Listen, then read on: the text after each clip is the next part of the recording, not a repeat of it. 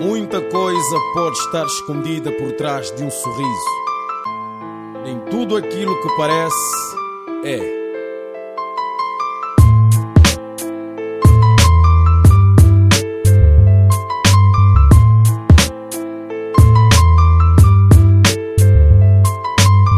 O que é que tu vês quando olhas para mim?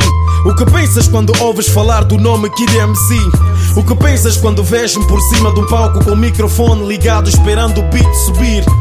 Talvez desenhas um gajo calmo, feliz e satisfeito com o destino que a vida tem dado.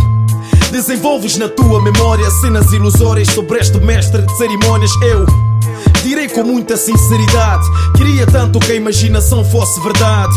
Ser feliz e satisfeito, queria ter toda a felicidade que vocês pensam que tenho. Queria eu dormir bem descansado, acordar relaxado, sem a preocupação do passado falhado. Fazer um brinde pela vida, ver refletida a minha realização adquirida. Ter uma parte na história e o nome bem gravado no livro do rap da vossa memória. Ter a chance de espalhar para toda Angola a mensagem desta voz que não cansa mas chora. Queriam ser aquele MC que no passado desejaram ter. Queria eu ser amado mesmo não sabendo se a esperança já morreu. Os grandes segredos escondem-se por baixo das superfícies mais suaves. Devemos ter cuidado quando estivermos a observar alguém. Nem sempre a alegria é sinônimo de felicidade.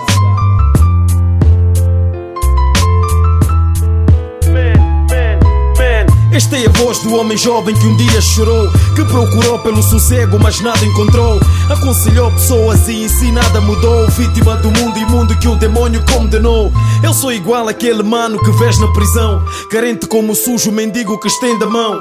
Igual o puto no triste serão, que sofre na zunga para ter algo no estômago e ver um calção. Deixa falar, deixa expressar, desabafar.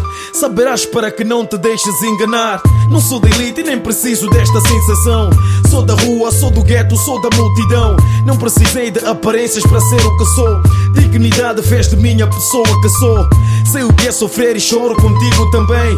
Não serei e nunca fui melhor do que ninguém. Deixa-me em paz, quero fazer aquilo que sei. Estavas enganado se me viste como um rei. Tal como tu também fui facado, tramado. Me vi no chão pisado e depois levantei.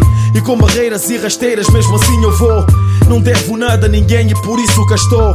Não te iludas com esse angolano, eu não sou muito, apenas um guerreiro africano. Até prefiro ocultar bué de cenas que vivi. Lágrimas secaram no peito do MC.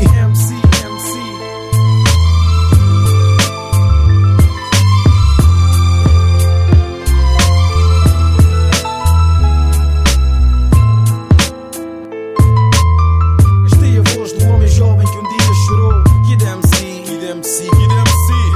Procurou pelo sossego mas nada encontrou. Meu filho, viver é lutar.